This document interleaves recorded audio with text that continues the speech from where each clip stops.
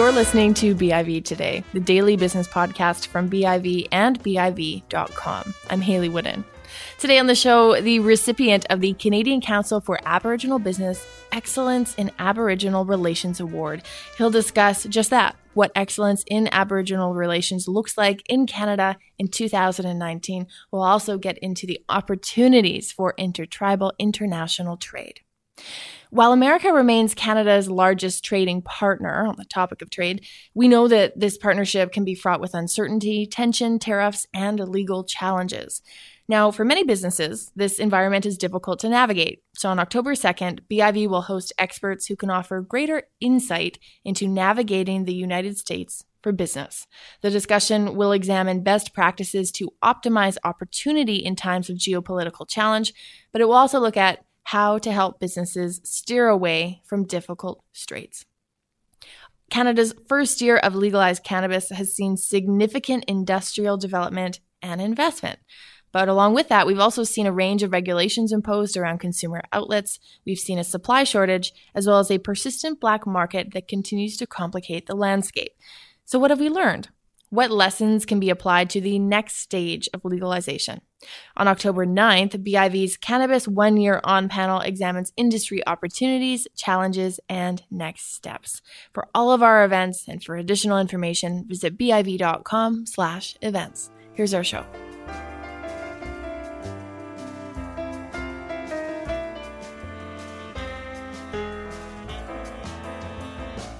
Later this week in Richmond, my guest today will be recognized with the Excellence in Aboriginal Relations Award from the Canadian Council for Aboriginal Business. Wayne Garnons-Williams is a senior lawyer and principal director of Garwill Law Professional Corporation based in Ottawa. He's also the founding chair of the International Intertribal Trade and Investment Group, a tribunal member of the NAFTA Secretariat, and the former president of the National Council for Aboriginal Federal Employees. For 9 years, he practiced in the Vancouver office of the litigation section of the Federal Department of Justice, and he joins me today in studio in Vancouver. Great to have you on the show. Thank you, Haley. Great to be here. Congratulations on your award. Thank you. I want to ask this year's recipient of Excellence in Aboriginal Relations, what does Excellence in Aboriginal Relations look like in 2019? Well, in 2019, this year, Excellence in Aboriginal Relations is basically reaching for the stars. It is going beyond what is the status quo and going for excellence. And in excellence here, we're dealing with business, of course, and we're dealing with international trade, and specifically international Indigenous trade. I want to ask you more about that because it's something we're hearing more of. I know in BC, there's an interesting pilot going on for free trade zones among Indigenous communities. Tell me about how this space is evolving and what some of the considerations are when we talk about international Aboriginal or Indigenous relations. Awesome. Yeah. Have to go back a little bit in history because to go forward, you have to remember your past. Mm-hmm. And that's part of the problem with Canada today is politicians generally have a short history. They don't remember their history. And Indigenous history goes back to time immemorial. And prior to European contact, Indigenous people were the first traders in the Americas. And we had rich trading networks throughout the Americas. Two examples I always use is as BC is well aware, the Oolakan Grease Trails. Those, of course, were the Coast Salish people harvested oolakan, a form of herring. They'd boil it down to an oil, a very flammable liquid, and they'd sell or trade the excess to other neighboring tribes, and they'd have trails hiked out through the valleys. These were the Oolakan Grease Trails. Some of them now are major highways. Others are still hiking trails. And people in the Coast Salish people still practice the harvesting of oolakan. And that's just one example.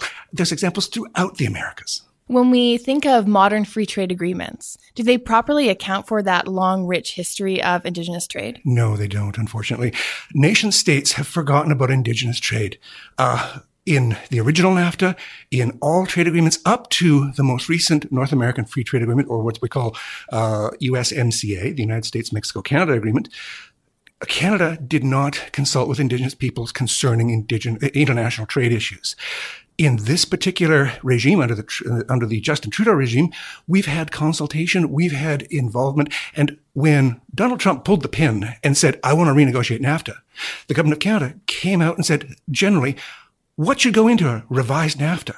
So my little organization, ITIO, the International Intertribal Trade and Investment Organization, we put together a paper because we've been kicking this concept around for a couple of years in various colloquiums and conferences. So we had our thoughts together. So we submitted it.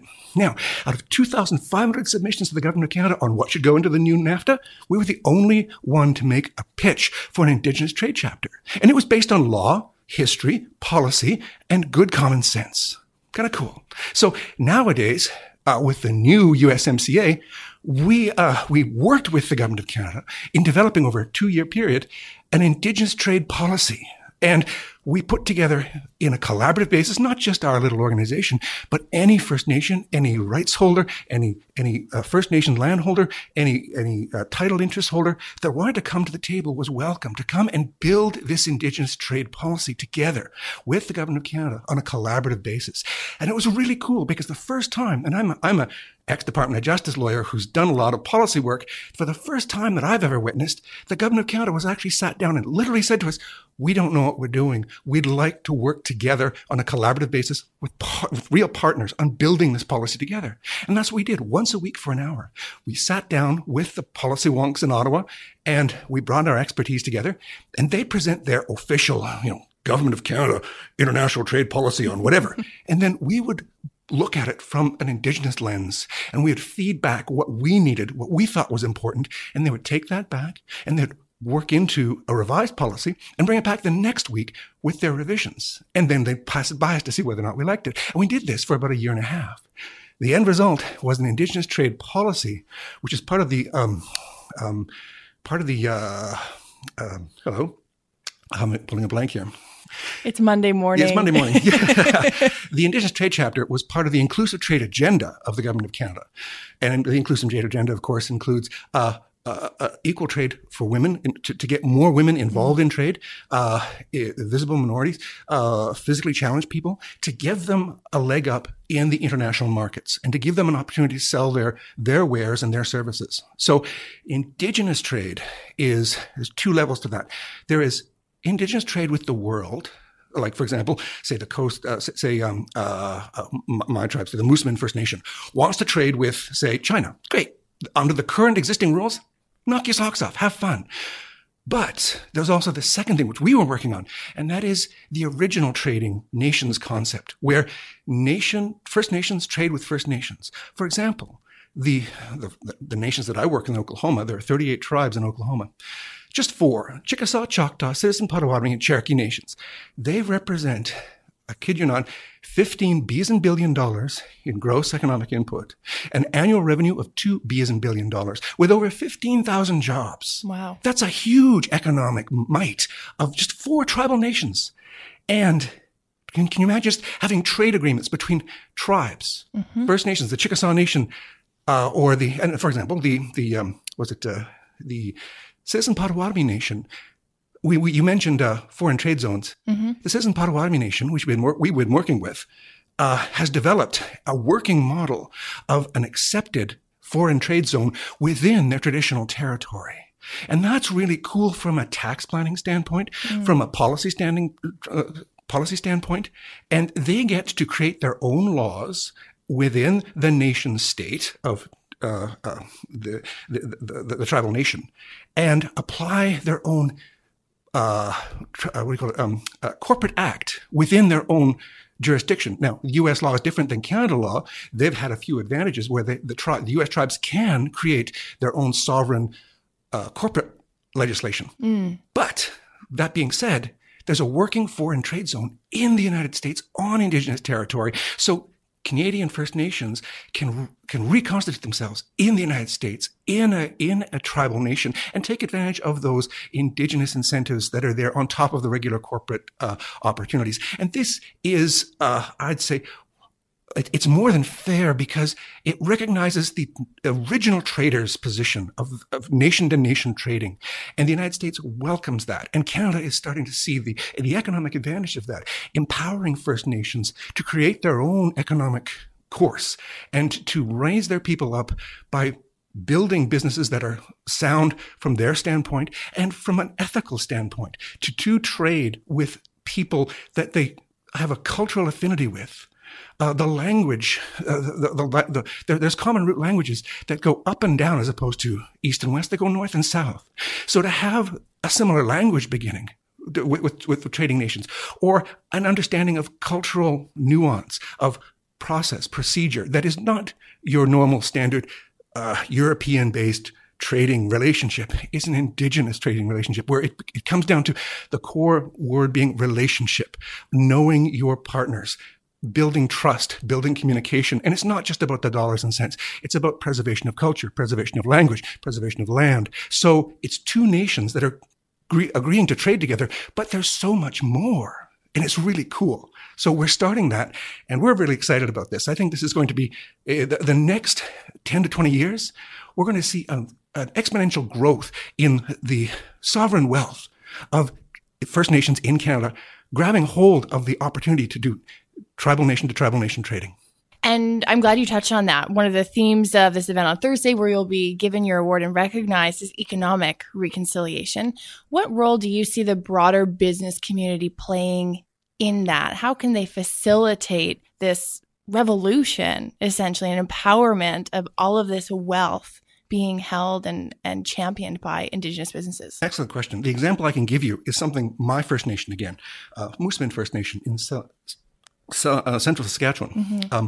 We've partnered with a Canadian company called ProPipe, and they have, as you know, Trump put up aluminum and steel tariffs, right? And only recently have they been taken down. But when NAFTA got signed off, agreed to at least, the Trump administration did not take the tariffs down. They held on to them for about 4 or 5 months after NAFTA was signed, or USMCA was signed. And so that's a problem, because we thought, we have USMCA, the tariff should come down. They didn't. Why? Because we live in a world where nothing is for certain. So how can we provide better stability for Indigenous peoples? By doing nation-to-nation trading in a way that facilitates that stability. So ProPipe, which manufactures steel and pipe, decided to say, hey, we want more security in the market. We can't compete with those high punitive tariffs going with the U.S. market. So we need to penetrate that market in a different way. So what they did is they negotiated with the foreign trade zone in the United States, in Oklahoma, the Citizen Potawatomi Foreign Trade Zone in Iron Horse Industrial Park, and only last, I guess it was 2 weeks ago, they signed, there was a groundbreaking ceremony, and now we're building the very first, and it's a joint effort between First Nations, between a Canadian company, a solid Canadian company, and an opportunity to access those markets in the United States by having the solidity and security of market access without the potential punitive steel tariffs. Because when you set up in a foreign trade zone and you bring it and you say bring in steel ingots into the foreign trade zone, you manufacture them in the foreign trade zone into pipe. Those pipe go out into wherever without those tariffs in the destination where they're chosen. So you're not coming from Canada, you're coming from the foreign trade zone. Wow. So that's a huge savings to get around those punitive tariffs. And that's just one example, but can you imagine First Nations taking advantage of those kind of opportunities? And that's just one example. There are tax consequences that are positive for Indigenous peoples reconstituting themselves in a foreign trade zone owned in Indigenous territory in the United States. There is a whole bunch of policy opportunities that the tribal nations of the United States are offering to attract Canadian tribes to come down and do business. It's funny because we have a conference every year in Oklahoma, and we bring all these tribes in that are basically host tribes in the United States. And the Canadian tribal representatives, they tour these facilities, and it's amazing because it's so sophisticated, it's so international, and yet the tribal leaders say to the U.S. tribal leaders say to the Canadians, this can be you in 5 to 10 years. There's no magic to it. It's just good, solid business practice. And it's exciting. Mm-hmm. This is the future, and it's really, really great because it'll uplift the economic opportunities, job creation, and keeping the dollars within the tribal communities. That's a really important thing, because when you've got a big business that just sets up shop, it's got to have a spin-off. You've got to have a whole bunch of small to medium-sized businesses that are tribal as well, that can can share the wealth and pass that multiplier effect of that dollar from the large company to, say, somebody who's a supplier, who's an indigenous supplier who helps that large company, and then that indigenous supplier employs so many indigenous workers, they get a salary, then they go spend their money at a local indigenous store who's buying indigenous goods, and that money, that $1 keeps passing by within the tribal community and creating wealth. That's really important. And that's what this larger opportunity is all about. It's wealth generation for people, for indigenous people in their tribal nations. It sounds like a really exciting opportunity for communities here. What would you say are the biggest barriers to Canadian communities establishing this in that, say, 5 to 10 year timeline? It's the fluctuation of the relative receptivity of provincial and federal governments. We currently are blessed with a government that, for the first time in the history of governments since Confederation, have we seen a government that is receptive, comparatively speaking, to other governments with respect to the recognition of inherent Indigenous rights, including what we're focusing on, the inherent Indigenous economic right of intertribal trade. How do you get around that? Because governments are fickle. We have election cycles. We're in an election cycle right now. Promises are made, not necessarily committed to. How can communities establish this with the view to a long-term and creating economic ecosystems, given the realities of political cycles? That's where my organization comes in. One of our core mandates is education. We believe in educating. We bring together in our conferences the tribal leaders, the business leaders, the policy leaders of governments, not just tribal governments, but federal and provincial governments, state governments, to come together under one roof and discuss these international intertribal trade issues and identify, or I call it, spot the bunnies, spot the problems that are out there, and then work together collaboratively on trying to find policy solutions that meet businesses' needs, that meet the government's needs, and provides for wealth generation. And that wealth generation meets a policy aspect to the various state, provincial, federal, U.S., federal, Canada governments, and as well tribal governments, by helping people that need it the most, the small and medium business peoples, the people that would like a job to be gainfully employed within their Indigenous communities. This is what it's all about, creating jobs, creating wealth, and creating employment. I also understand from your long and generous and accomplished biography, you have a bit of a passion for working with First Nations startups and helping them scale when it comes to corporate law. Absolutely. My law firm, Garwa Law Professional Corporation, that's what we do. We come in and we assist these companies in getting the tax preparation ready, get their business plans in order, get their the worst case scenarios, because I believe it's 90% preparation and 10% presentation, in the sense that you end up preparing for a worst case scenario. So you've got everything prepared. So if something happens, creator forbid, that something bad should happen to that company, you've got a plan A, B, C, D, and E that you can fall back on, because Garwa Law Professional Corporation, my law firm, has helped you create that plan to keep you to keep you on the straight and narrow, and to keep your company going forward, creating jobs, creating wealth. Do you think that the general business community and some of the big institutions, like financial institutions, are increasingly receptive to some of the opportunities and businesses that are coming up through First Nations entrepreneurs? Absolutely. We've seen this with respect to the Canadian Council of Aboriginal Business, where there are now major financial sponsors that see the value of, for example, the CCAB's PAR program. They see the advantage of getting businesses together, non-Indigenous businesses together with Indigenous businesses and Indigenous nations, and building wealth together. And the large institutions that are on the ball, like the sponsors for CCAB, they see this and they want in on this, because they see it's not only good for business, it's good corporate will, goodwill for the corporation, and it's the right thing to do as well. What are some of the things that hold back companies from properly engaging in meaningful dialogue and properly coming to the table as a co-collaborator with communities? Problem, I guess, is a lack of information, a lack of knowledge, and because when you have a lack of knowledge, you have what's the inverse of that, of course, is ignorance, or a lack of being fully informed, and therefore you rely on what you've heard potentially, and don't believe everything you see in social media. So there are opportunities, but there's a kind of an evolution of a corporation where they have to reach that point where the corporate leadership has to say, we see the value in this for our company, and we see the long-term value of our goodwill partnering with these First Nations or these Indigenous organizations and building wealth and sharing in the prosperity that can go around to various First Nations, various businesses, and the various financial institutions can take credit for that great involvement in helping Indigenous peoples prosper. If we were to look at the Indigenous economy in Canada, how would you describe where it is now, and where do you hope or expect it might be, say, in 10 years' time? Right now, you probably know this as well as I do, we're still kind of stuck in the stereotype of being hewers of wood and haulers of water, in the sense that we are very much a resource-based economy. But we could do so much more. Indigenous people could do so much more. Now, granted, and there's also, I'd say that with a proviso, because there's also a traditional market out there, which is very valid and for example, the individual, my family, the making of beadwork, for various things, regalia, whatnot.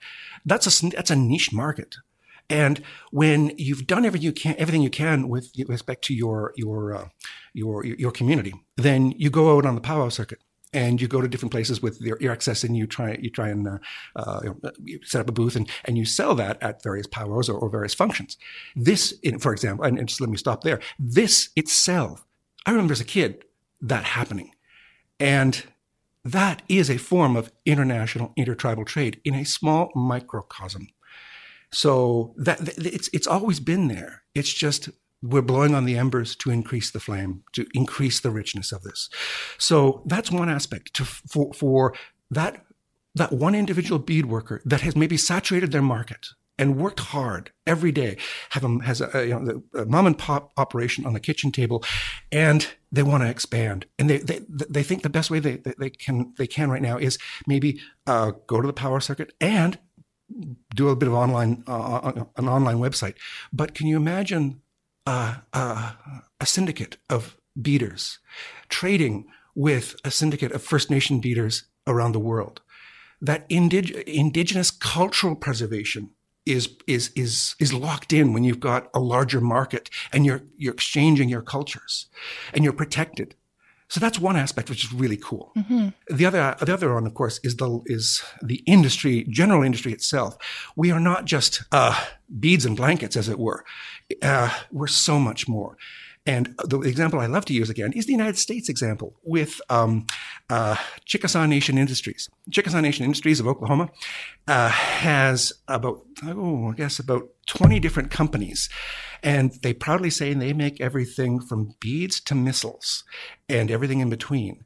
And for example, one of their companies, I believe it's called Siltronics, they have a staff of 20 PhDs that are all Indigenous that do, aerodynamic testing on any projectile. Wow. On a computer rendered environment. So the U.S. Department of, I forgot what it's called, but the government department that deals with their missile development, mm-hmm. they contract with them regularly. Boeing contracts with them regularly. And it's all about how we can streamline or pattern airflow around vehicles, anything moving through a resistance. So that's not beads and blankets. That's high tech. That's indigenous evolution. And it goes back to the treaties when you think about that, because there's throughout the United States and Canada, there are certain clauses within treaties that allow for intertribal trade. Mm. But back then, those treaties only listed what was being traded at the time. Axes, pelts, blankets, beads, glass. Some cases in the United States in the 60s, 70s, and 80s determined these trade clauses as being frozen in time, which means the tribe can only manufacture and sell under this treaty those items. Now, we all know that that's bad law. We've evolved since then as a people, as a society, as nation states, so that the modern decisions that are coming out, it gives when we look at the same clause under the same facts today, we would see that that was just the listing of items for that period of time in the 1780s. Right. And today, what that clause would mean in a normative textual purposive approach to interpreting a treaty would mean that there's those beads, blankets, and axes really could mean any types of trade that one would naturally partake in, whether or not it's missile defense or beads and blankets. So that's really cool. And that's where we're going. And that's the future of Indigenous intertribal trade. It's not locked into just beads, blankets, and axes. It's a modern trade where Indigenous peoples are creative, resourceful, highly educated, and building businesses that are for the next century. And it's that intertribal trade that is going to really propel First Nations in the next century. I would love to see an example like that in Canada. And I'm sure there are examples of First Nations businesses engaged in high tech. What do you think they need? If we look at the needs of any business, skill set, talent, funding, whatever it may be, do First Nations businesses here typically have access to what they need to become, say, the next missile defense projectile team? That's what the CCAB is working on right now, in the sense that, and other great organizations like CANDO, where we are working with government. It's not, we're going to take this and we're going to challenge it in court. No, those days, that doesn't make any sense. I'm speaking from as an ex-litigator, 20 years of service in the federal public service, lots of years doing litigation. I know for a fact that charging to court with, I've got a right, doesn't make sense. What you have to do is sit down with the nation state and negotiate a reasonable agreement. Now, of course, it comes down to if you can't negotiate and you reach an impasse, then you've got to have some sort of dispute resolution mechanism. Again, Garwell Law Professional Corporation would argue that court is not the way to go, but negotiating a framework in advance with these negotiations to have a dispute resolution clause so that those impasses can be quickly resolved and you can keep moving on negotiating the relationship between the Crown and Indigenous peoples with respect to intertribal trade and some of the nuances of that. So if there is a need for increased funding for skill training or some sort of program that will streamline Indigenous trade and track Indigenous goods across borders, then we help develop it together and we work collaboratively, because the next century will be defined by how we collaborate together as a species, not how we fight each other for dwindling resources. Wayne, a pleasure having you on the show. Thanks so much for coming on, and congratulations again on your award. Thank you. Absolute pleasure. That's Wayne Garnuns-Williams. He's a senior lawyer and principal director at Garwell Law Professional Corporation. That's it for our show. Thanks for listening to BIV Today. You can get notified of new episodes by subscribing to us on iTunes and on Stitcher. You can also listen to all of our episodes at biv.com/audio. I'm Haley Wooden. Thanks for listening.